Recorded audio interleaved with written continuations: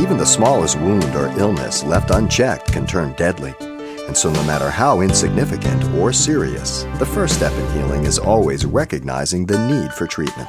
Pastor Xavier Reese says that's not unlike diagnosing the sinful condition of man. He illustrates on today's Simple Truths.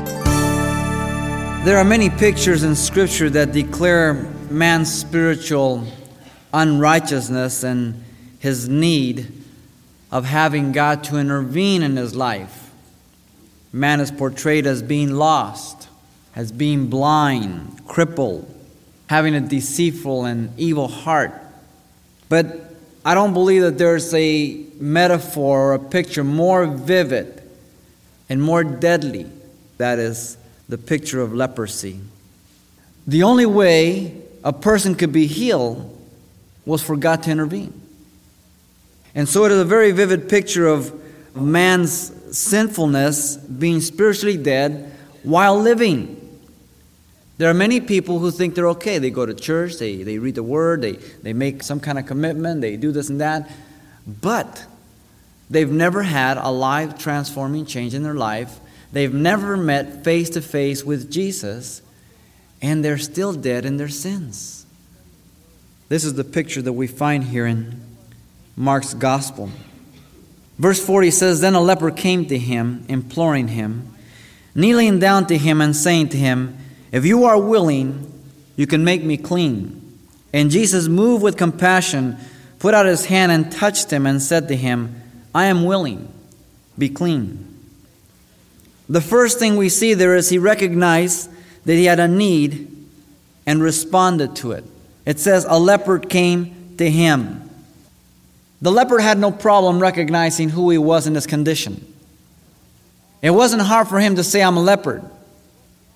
And yet, one of the greatest problems of man today is for him to recognize that he is spiritually a leper when it comes to his relationship with God. We always seem to talk our way around and say, "Well, I'm not as bad as this guy. I've never killed anybody. I've never this and this." But the bottom line is that I must recognize my need and respond to it. Jesus told the leper to be cleansed. Immediately, the leprosy left him. Immediately, you call upon the name of the Lord to be saved, and immediately your sins will be forgiven. You're brand new. But you will never have to give an account for one sin.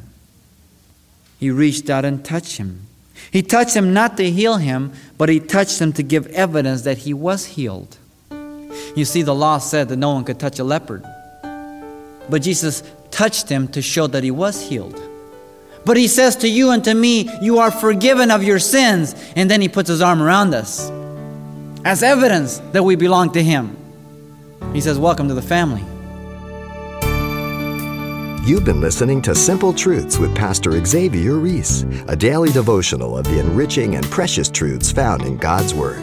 We appreciate you listening each weekday at this time, but you can hear this program again by following the radio listings link at CalvaryChapelPasadena.com.